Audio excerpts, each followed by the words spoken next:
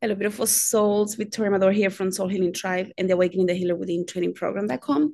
Today, I want to talk to you about the goddess Ningal and why, when you're going through spiritual awakening, or better say, spiritual ascension or evolution, however you want to call that, she will come to let you know that you're going through a phase that is more advanced. It's interesting because I think a lot of people think, we go through spiritual awakening once and that's it. But that's not really how it works. Normally, you go through it several times. And the more that you go through different phases, the deeper you go into understanding what energy is and how energy works, how to manipulate energy, how to do mental magic and other things that we're opening up the layers, working with our intuition, being able to hear, see, sense, feel, right? So you're going through all of those things, even taste, smell. So as you continue to advance in your journey, you're going to realize that different energies are going to come to you, different energy mysteries, as I call them, are going to come to you depending on what your gifts are and what you're supposed to do here for humanity. And also what codes within your DNA are being activated and for what purpose. So when the goddess Ningal comes, you're going to really be working with your third eye at a very advanced level. You're going to be experiencing and seeing dreams in a more, how some people say lucid dreaming. Well, this is lucid dreaming, but you're aware that you're dreaming and you have everything in very high definition and you can interfere in the dream. You can see your hands, you can really start putting that reality into this reality and seeing how is supposed to give you messages for here. Sometimes when people say, oh, I am really good at lucid dreaming, but I'm just having an adventure out there, I don't really, I go play, I don't really know how it's affecting me here now. That I don't consider that lucid dreaming. I consider that play dreaming. When I'm talking about lucid dreaming, I'm talking about people that you can interfere and you can have a conversation and see how it affects you here now. Why are you doing the things that you're doing in the dream state? And how is it affecting you? If it's a challenge that you're having in the dream and you can see the link to this reality here now, you are really becoming a very aware lucid dreamer. That I consider that different than someone that just goes and have fun in the dream state. So different things in my opinion. So when the goddess Ningal comes, you're going to notice that your third eye is receiving a major activation and that everything is going to become very clear. You probably went through a lot of doubt and confusion because before you get to that stage where everything becomes clear, you kind of have to know what it feels to be very confused and very doubtful. I don't think fear will be the word. I think it will be doubtful about why is this happening? What's the point of all of this? Who can I trust? Who can I not trust in the spirit realm? Where should I go? Maybe you're already learning to go into different astral doors and you're very confused about where to land and for what purpose. So there might be a lot of confusion. You probably don't have a teacher, mentor, priest, priestess, godparents helping you. I think a lot of people that are working with this goddess are normally people that are free wolf. We call them in 21 divisions lobos, caballos lobo, because they are free wolf. Like they have no attachment to a specific lineage. They can go and do whatever they want. And because of that, normally these people come with a very, and yeah, I don't want to discriminate and say like, oh, higher consciousness and the other one. No, but I'm saying is that people that feel like they cannot be restricted by rules, um, that sometimes are imposed by the physical realm when they work under a specific lineage or house or temple or spiritual practice. So these people tend to gravitate to a little bit of everything, and unless they're whoever they initiated with gives them the free will to and the freedom to experience different things without judgment, normally these people are going to gravitate towards a situation where they're free. They are not bound by any physical rules, so that they can really interact with a lot of different energies and they're not tied to a specific one. So these people tend to be very evolved, in my opinion.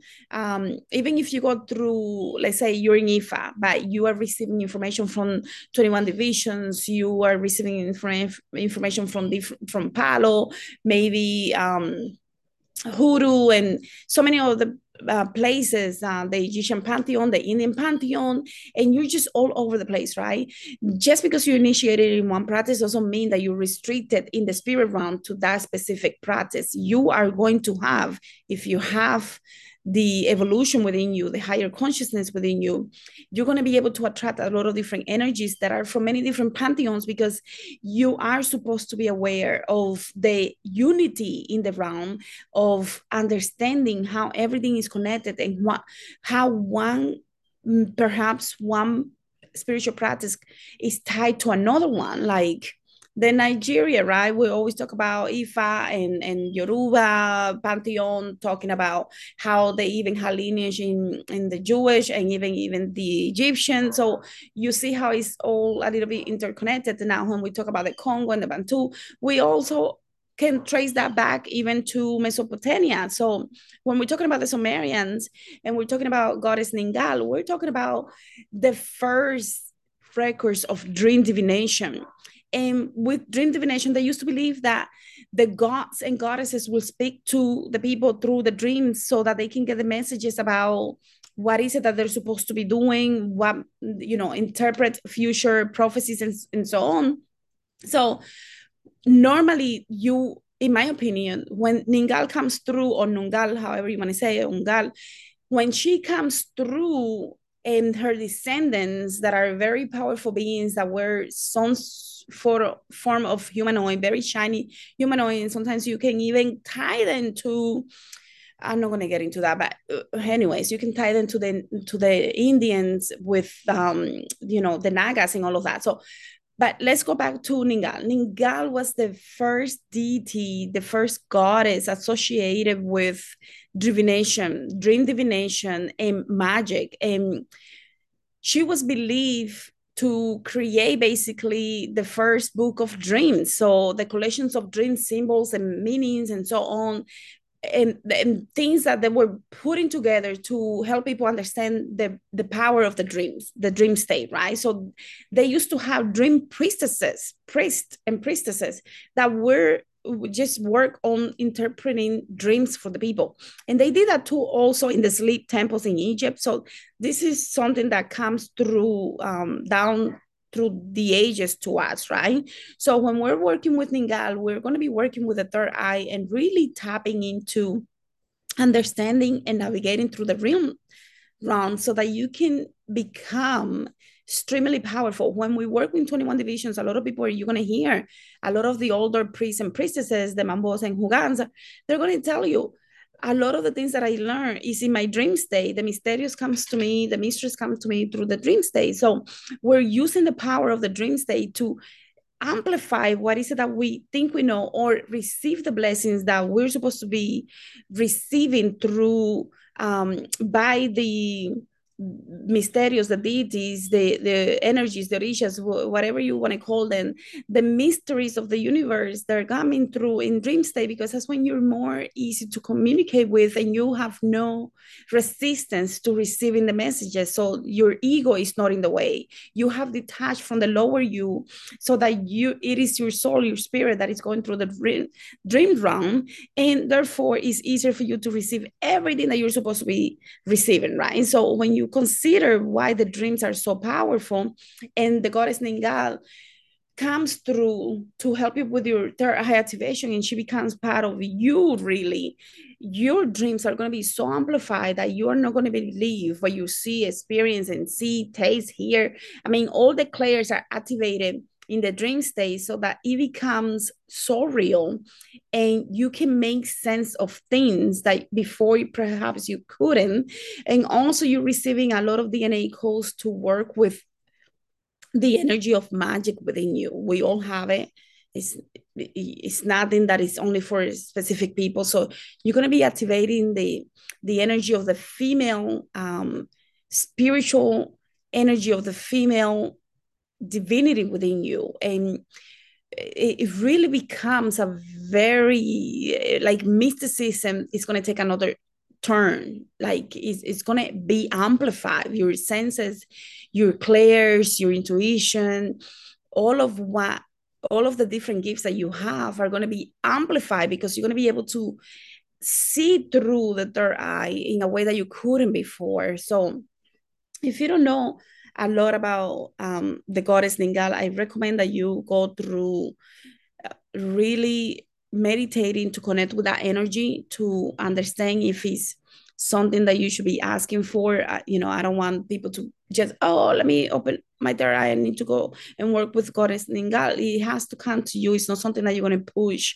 So by you doing your work, by you reflecting, meditating, contemplating, working on your dream state, journaling, you're going to be able to and deal with the doubts and fears that you have.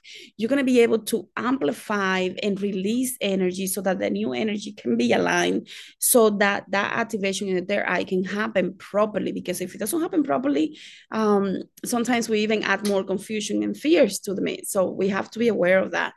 So I think I'm gonna leave it here. Like the goddess Ningal, she's gonna help you to navigate through the fears of what it means to be a spiritual powerhouse, right? A feminine energy of, the feminine energy is like the dark mother archetype of really seeing through the darkness and navigating through it and doing it as a healer, as a master healer, as a powerhouse of what it means to be unafraid of what can come in your way, shape shifting and going into the spirit realm in a way that is unlike anything that you have felt before.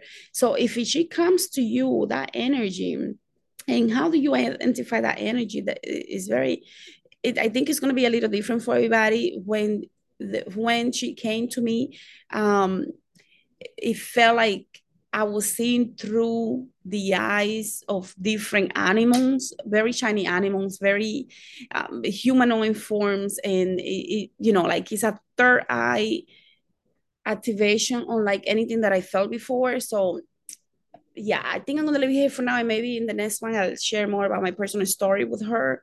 I just wanted to put this out for those that are wondering, like, why is that name coming? If you're hearing that name, or if you're seeing that name, or if you're tapping into the Mesopotamian, Sumerian energy, you might want to consider like, oh, maybe this is why. Or if you're going through a major third eye activation and you don't know what's happening to your dreams, maybe you're feeling very interfered. Maybe you feel like you're not sleeping, or you're sleeping too much, or you're not sleeping enough, or time is passing too fast in the dream state, or something is going on with your dreams. It's because of your third eye. So whatever it may be, or if you're dealing with a lot of confusions and doubts, just know that on the next side of that, and I'm talking about spiritual confusions and doubts, on the next side of that, it's going to be a major activation that is, if you do your part, that is going to be unlike anything that you have felt before, and it's magical beyond belief. All right, I'll leave it here, and I'll see you guys in the next one. Thank you so much for being here.